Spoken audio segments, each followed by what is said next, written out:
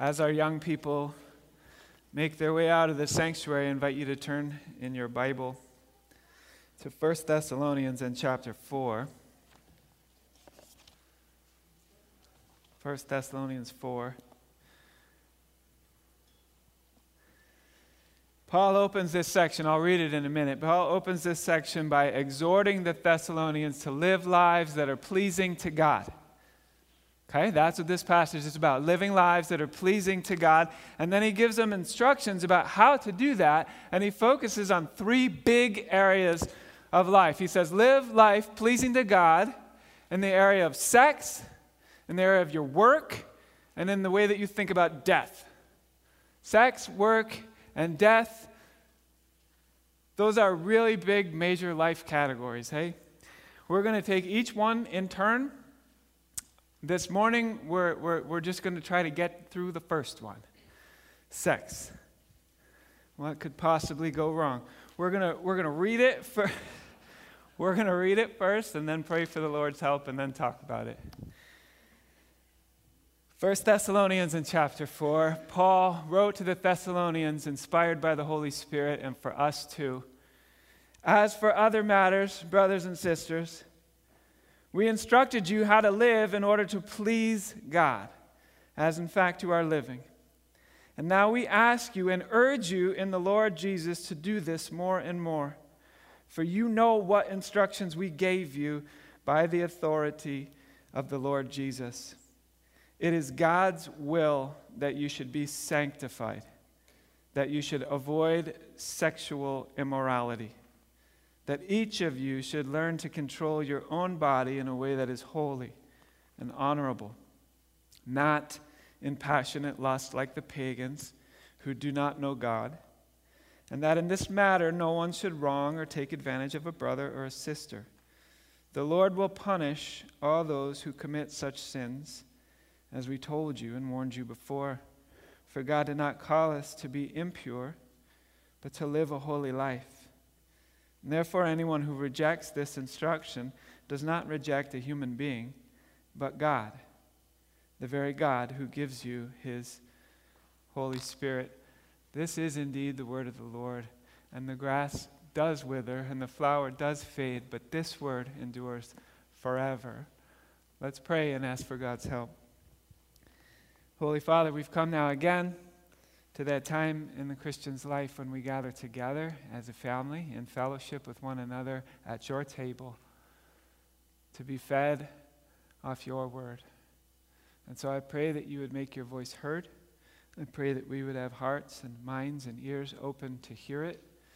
I pray that if anything that I would say is unhelpful or misleading, that you would stop my mouth and redirect my thoughts so that I would not say things that are unhelpful. I pray that we would hear what you want us to hear this morning. Amen.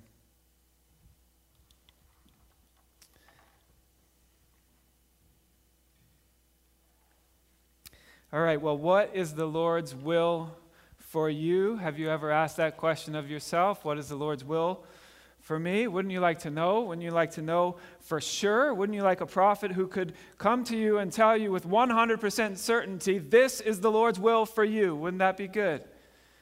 People would travel far and they would pay large sums of money for that information. Well, the good news is Paul is just such a prophet, and Paul makes a proclamation about the Lord's will for your life in this passage. It is worth its weight in gold if only we were willing to hear it and receive it. In our passage this morning, Paul says explicitly to all of us in verse 3, it is God's will for you that you be sanctified. That's God's will for you. I guarantee you, I know that 100% sure because it says it in the Bible. That's God's will for you and for me, that we would be sanctified. Now, we just have to answer, what does that word sanctified mean? What does it mean for us to be sanctified? The root word of the word sanctified is the word holy. That's not obvious in English, but it is in the Greek. It comes from the word holy. It means, sanctified means to be set apart and separated and dedicated to holiness. apart from other things which are not dedicated to holiness. Sanctified means that you look and act different than common things. That's what the word means, that sanctified things don't blend in, but they are designed by definition to stand out. That's built into the word. So, for example, just take a simple, small example. If you're the type of person that wears different clothes to Sunday worship than you do the rest of the week, right? If you do or not, that's fine. I'm not judging. I'm just saying if you're the type of person that does that, then your church clothes are sanctified. What I mean is they're set apart as special, and you don't wear them during the rest of the week because these are your fancy clothes. These are your clean clothes. These are the ones that stand out from your other clothes, the rest of the clothes in your closet. So throughout the Bible, God indicated that he expects his people to be sanctified. That means we're not supposed to blend in with the rest of the culture surrounding us. But we have been set apart by God for a special purpose. Sanctified. Called to pursue holiness and worship in a way that is countercultural, that stands out from the rest of the culture. That is a theme that runs right through the entirety of the Bible, Old Testament and New Testament. God's people are his treasured possession, called unto himself, and supposed to be different, supposed to stand out, not supposed to be blending in with the rest of culture. That is a message that is repeated over and over throughout the Bible. And we've come to one of those passages here this morning, where Paul is saying that one of the ways that God desires us to be sanctified, to be set apart, to be different, is in how we express our sexuality. We're supposed to look different than the rest of our culture when it comes to our sexuality. Paul is explicitly clear on that. And if we don't, if there's no discernible difference between the way the church expresses and experiences sexuality and the way the world expresses and experiences sexuality, then that is a sign that things have gone horribly wrong. And since Paul, inspired by the Holy Spirit, thought it was important to instruct the Thessalonians about the Lord's will regarding sexual ethics, well then we too need to sit under this teaching and experience the goodness and the blessing that God has for us in this area of life. We're no different than them. All right, but before I get up on this tightrope, I'm not on it yet. Right now I'm just walking up the ladder. Before you get a chance to see if I'm going to fall off or keep my balance, let me just say a few preliminary words. Ready? This is not the start of the sermon yet. This is preliminary words. First, please hear this. A church service is supposed to be a safe place where everyone is welcome and loved. I hope that is the dynamic here. I believe it is, and I hope that's your experience too. If it's not, then something needs to change. You need to know right at the outset of this sermon that no matter what your sexual orientation, no matter what your views on sexuality, and no matter what ways you've sinned in the area of sexuality, and here's a spoiler, we've all sinned in the area of sexuality, regardless of any of those things, you are welcome here, you're loved here, and we're glad you're here. That needs to be crystal clear. Second, to be welcome and to be loved is not the same as saying that all of your decisions and actions will be celebrated. Those are two different things. It is decidedly unloving to see someone making poor decisions and potentially harming themselves or others and to not say anything. Calling sin, sin is not unloving. In fact, it is an expression of love and care. Third, my guess is that people are going to be paying slightly more attention to this sermon than perhaps some of my other sermons.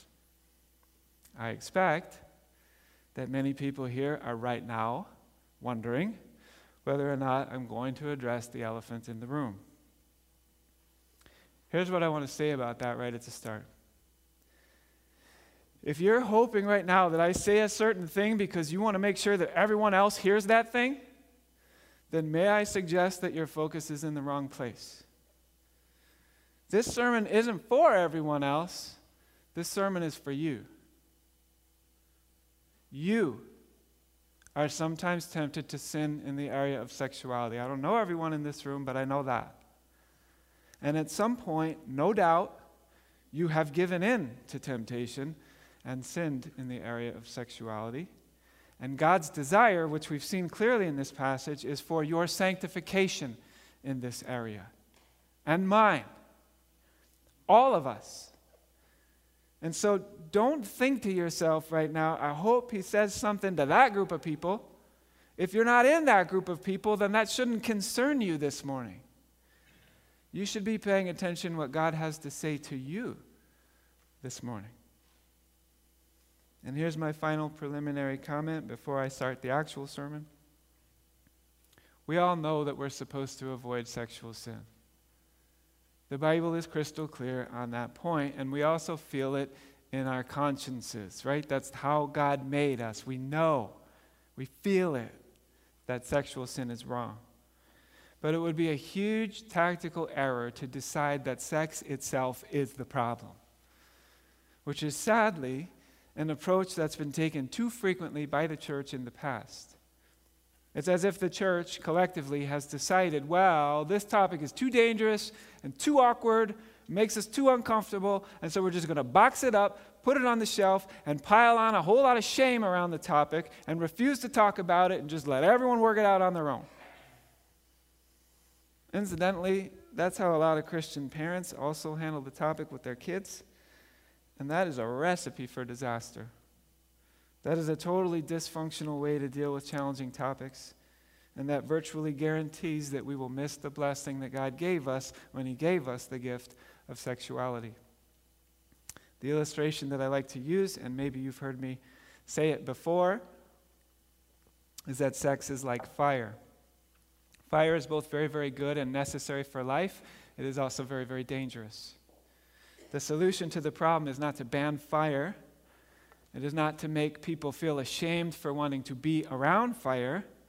The solution is to make sure that the fire stays where it's supposed to be so that we can experience the blessing and avoid the potential damage. And so we build nice brick hearths and chimneys, or we install wood-burning stoves of cast iron or steel. The purpose of all of that is to get the benefit and the blessing of fire without the danger and the destruction. So what would you think about the person who decides they're in the mood for a fire and starts stacking kindling in the middle of their living room? Right? I hope you'd warn them that the course of action that they're about to embark upon is dangerous and foolish. And my guess is that they would respond and say, hey, who are you to tell me what to do? If fire is good, well then more fire is even better. And I'm going to build one wherever and whenever I want. And perhaps this individual builds their campfire in the middle of the living room, and perhaps at first it feels very nice. And maybe he even roasts a few marshmallows on it. But before you know it, it is raging and out of control, and the whole house is burned down. And then the onlookers come along and they shake their heads and they say, see, that's why fire's bad. See, that's why no one should ever be allowed to have a fire in their house. And probably we shouldn't even talk about fires. But hopefully you hear that and you say, wait a minute, I don't think the problem is fire. It's that guy wanted to have a fire on his own terms. That guy didn't respect the power of fire. He abused it, and as a result, he inflicted a lot of harm on himself. But the solution is not to get rid of fire. It is simply to keep the fire contained in the place where it is supposed to be so that it can bless us and not harm us. All right, that's the controlling metaphor for the sermon. If you get it, you get the sermon. That's the goal this morning. We want to keep sex where it is supposed to be according to God so that it can bless us and not harm us. And the key word that's going to help us do that, I don't know in your mind if you think, what's one word that's going to help us do that, what you would come up with. But for the sermon, the key word that I want to focus on that will help us is the word covenant. Covenant. It's the context of covenant that keeps the fire safely in the fireplace and doesn't let it get out of control. Sexual immorality is like building that fire on the living room floor. The opposite of that, the fireplace, is to learn to control your own body in a way that is holy and honorable and not like the passionate lust of our neighbors. That's the language of our passage. Remember, sanctification, which is the Lord's will for us, means being set apart and standing out and being different and acting holy. I know that many of us don't like to be set apart and stand out and be different. We don't like the spotlight on us. I get that. But that is the calling. Called by a holy God to stand out in our holiness and to stand apart from a culture that has rejected his holiness. And Paul is saying that with regard to their sexuality, the Thessalonians had better be standing out and observably different than their culture. Their culture was notably impure when it came to sex, and he wanted the church to be different and to stand out. The key word there in this passage is translated sexual immorality in most translations. Sexual immorality. The word behind that phrase is a Greek word that you already know. The word is porneas. Porneas. It's the word from which we get the English word pornography. And it means to engage in any sexual immorality of any kind. Now that's a broad definition, it's a very broad definition, and it's somewhat limited in its usefulness because it doesn't actually define what qualifies as sexual immorality. It just says all of it, any sexual immorality of any kind. Okay, but the big debate these days, which I expect you're well aware of, is whether or not all acts of homosexual sex, by definition, are considered by the Bible as sexually immoral, or if homosexual sex within the context of a loving and committed relationship is okay. That's the debate. I spent a lot of time thinking and praying this week about how much to engage that debate this morning. I'm obviously aware of all the hurt and the pain that this question has caused, both in our denomination and in our own church here. I'm aware of how profoundly personal these issues are for many families here, my own family included. I am also aware of different ways in which the church in general, and our church specifically, has failed families on this issue. And if you think that I am looking for an excuse to talk about this issue, you don't know me at all. I promise you that. I'd much rather have leapt over this issue and talked about pretty much anything else. But as a pastor and as a preacher, I am accountable to God. And if I come to the end of a sermon, any sermon, if I come to the end of the sermon and you don't know what I really think, then I have failed you. If I come to the end of a sermon and all I've done is tell a few stories that made you smile for a minute and given you my opinion about things, then I have failed you. I remember one particular sermon, someone said to me afterwards, a couple days afterwards, said to me, "It's not your job to tell us what you think the Bible says." It's a comment that still makes me smile a little bit because I'm pretty sure that exactly is my job. Or at least it's a significant part of my job. I am called to tell you to the best of my ability what the Bible says and how you and I are supposed to bring that to bear on our own lives. That is my job. And I would be doing a disservice to us if I did less than that. And as much as I hate the thought of looking out and seeing furrowed brows on people's faces whom I love and who don't like what I'm saying, I am even more motivated by the thought that at the end of this sermon, I am accountable to the Lord, and I don't want to look on his face and see a furrowed brow after I preach a sermon either. Sometimes we have to do things we don't want to do. This sermon definitely qualifies as that for me.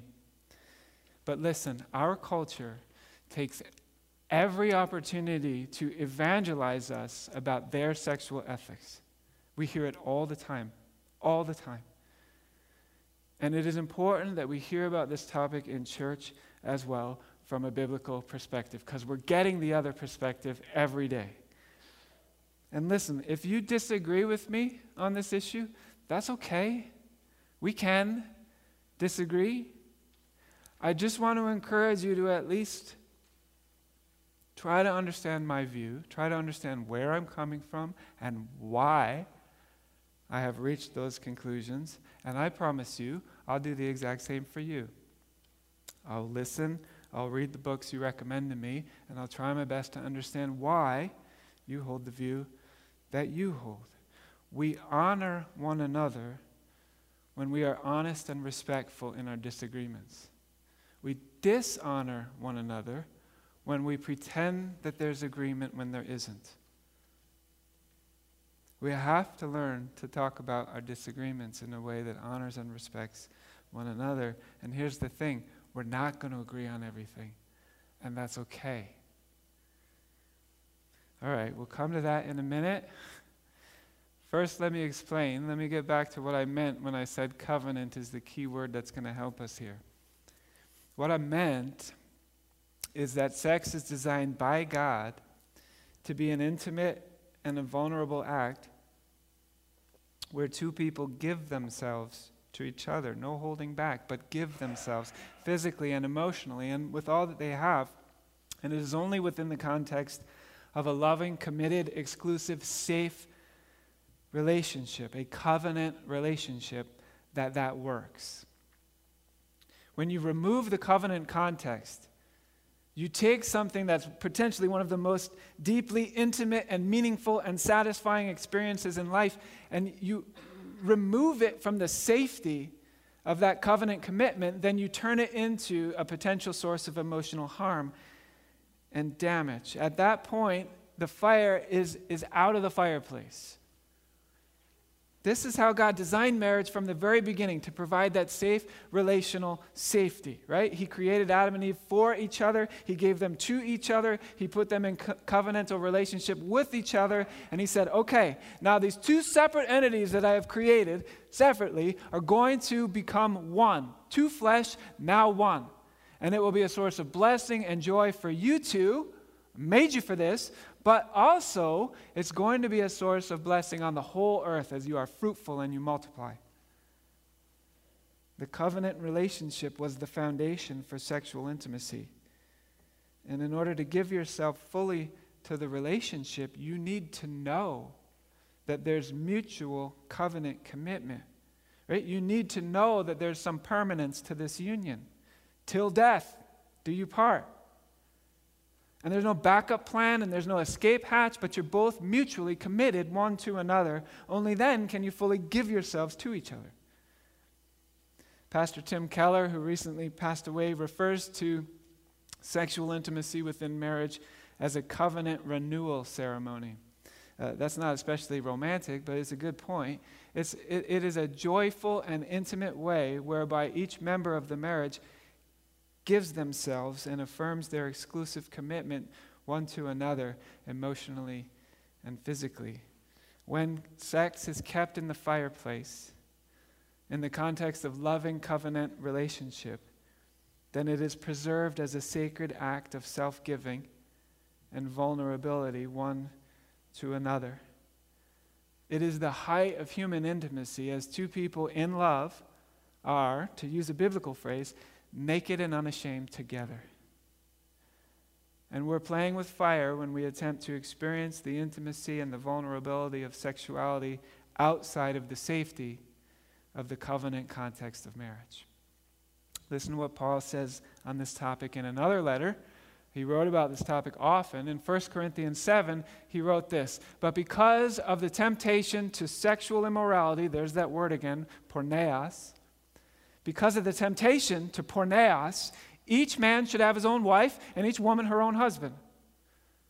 He goes on in the same chapter. He says, "To the unmarried and to the widows, I say that it's good for them to remain single, as I am. But if they cannot exercise self-control, then they should marry. For it's better to marry than to burn with passion. Listen, in that passage, that's 1 Corinthians 7, if you want to look it up this afternoon, that passage, Paul is presenting two, and only two, equally valid, attainable, beautiful visions of how we can be sanctified, set apart, holy in our sexuality, how we can avoid sexual immorality. He says, one option is singleness, which means celibacy, such as the Apostle Paul himself was living. He says, as I am. Or, if not that, then limiting your sexual activity to the confines of your marriage.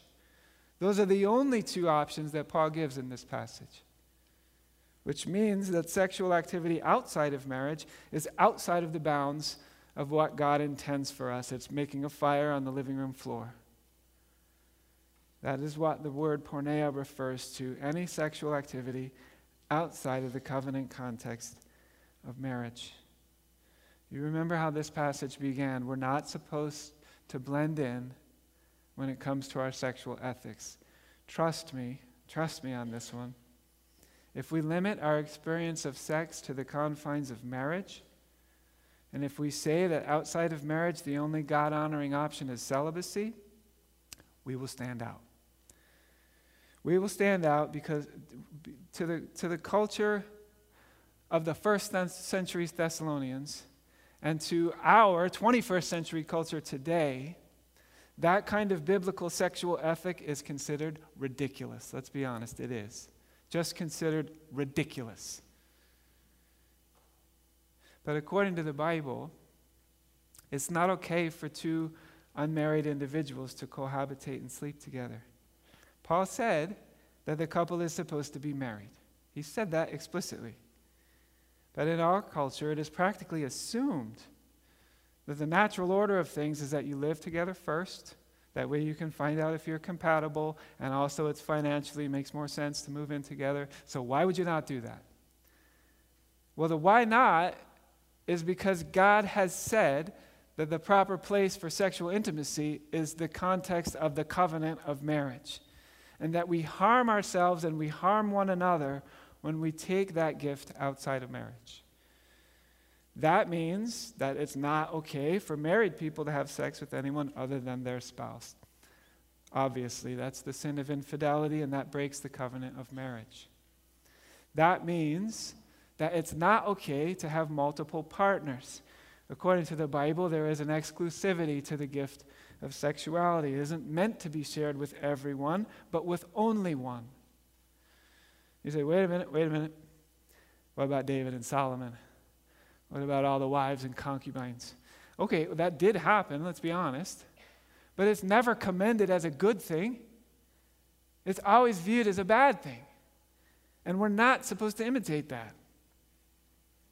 And just to make this circle of porneos as wide, as broad as possible, Jesus said in a passage we read earlier during our confession and assurance, Jesus said, look, even just looking and lusting is sexual sin, is porneos. And it's so serious that you're better off plucking your eyes out than looking and lusting at others. And yes, it is my understanding that homosexual sex is also sin according to the Bible. Let me explain that. I don't think that the Bible indicates that homosexual sin is a special category of sin. It never says that. I don't think that it's worse than cohabitating and sleeping together before marriage, although no one seems to get upset at me when I talk about that. I don't think that it's worse than looking at porn, which is surely a far more common sin than homosexual sin. But listen again to Paul's solution to the problem of sexual immorality. He says, but because of the temptation to sexual immorality, each man should have his own wife and each woman her own husband. That was his solution. Marriage between a husband and a wife is the gift that God has given us that creates the context to keep us from sexual sin. That's the fireplace. That's the hearth. When Paul said that either you have to be single and celibate or you have to get married so that you won't burn with passion and commit sexual sin, when he said that, He knew full well that it was not possible in that culture for a man to marry a man or for a woman to marry a woman. He knew that. He knew that. And he didn't seem to be allowing for an exception for committed and loving homosexual relationships. He simply said, either you get married or you don't have sex. That is what he said. You might not like that message. You might think it's too simple. You might think it's old-fashioned and out of date. You might think it's not nuanced enough, but that is what he said. And if your response is, well, he said that because he didn't know about committed and loving homosexual relationships, fair enough, but God himself inspired the scriptures, and God himself knows about everything. And maybe you hear that and you say, all right, but back then they didn't have gay marriage, and now we do. Yes, we do. This is a good time to ask ourselves if this is one of those areas where our sexual ethics are supposed to stand out and be different from the rest of the culture. But some will object, but sexuality is part of our core identity. It's who we are. And how dare God tell us not to act according to our identity? Well, I think we should keep in mind that God is our creator, and he is well within his rights to tell us to do or not do anything. That's his prerogative. But second, our identity is not reducible to our sexuality. You are more than your sexuality, whether you're gay or straight. You're created by God Almighty. You're created in his image. You are the object of his love, and you are most true to your identity. I am most true to my identity when my life is lived in submission to God's authority. And that is true for all of us. We're made to worship God. We're made to obey God. And yes, that will inevitably involve denying yourself and making sacrifices. That is true for all Christians, and that is for our good. There's an unspoken assumption these days that if ever I'm told I can't do something that I want to do, then I'm being oppressed or treated unfairly. But we need to expose that kind of thinking for the lie that it is. Not everything that I want to do is good for me or for those around me. Jesus foregrounded this point right at the outset of his call to discipleship, right? He said, if anyone would come after me, let him deny himself, take up his cross daily, and follow me. Those were the terms of discipleship. And therefore, it makes no sense to turn around and say, hey, what are you doing asking me to deny myself?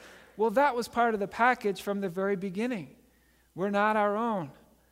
We belong, body and soul, in life and death, to our faithful Savior, Jesus. Well, by way of conclusion, let's think together about application. Let's remind ourselves, lest we've forgotten, that all of us have engaged in some form of sexual sin in our lives, all of us without exception. There is no one here who's better or worse or more deserving or less deserving of grace. We all equally need God's grace. And thankfully, there's enough of that to go around for all of us. So if you've sinned in the area of sexuality, don't feel ashamed.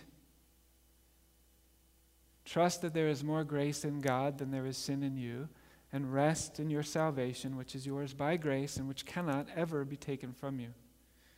And once you're resting securely in that grace, the first thing to do is confess and repent if you have engaged in any sexual sin. And then to cease and desist, to turn from it if you're currently engaged in a pattern of sexual sin. Whatever that is, flee from it.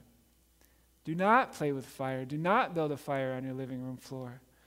Whether you're looking at the wrong things or whether you're doing the wrong things, take your sexual sin seriously and flee from it.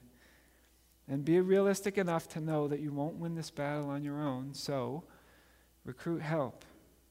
Recruit help. That's probably the most important thing I'm saying.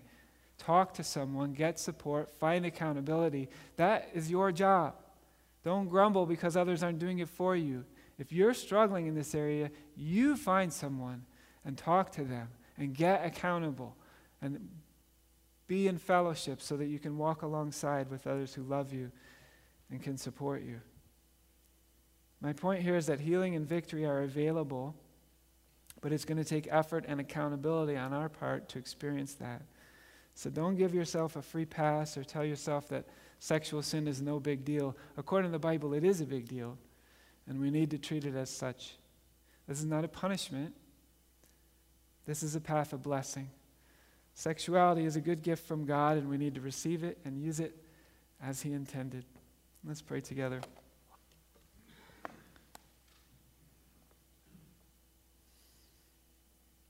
Holy Father, we bear your image.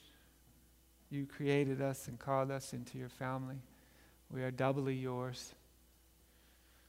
And so I pray that you'd help us to walk the path of fidelity, of faithfulness, in order to experience your blessing.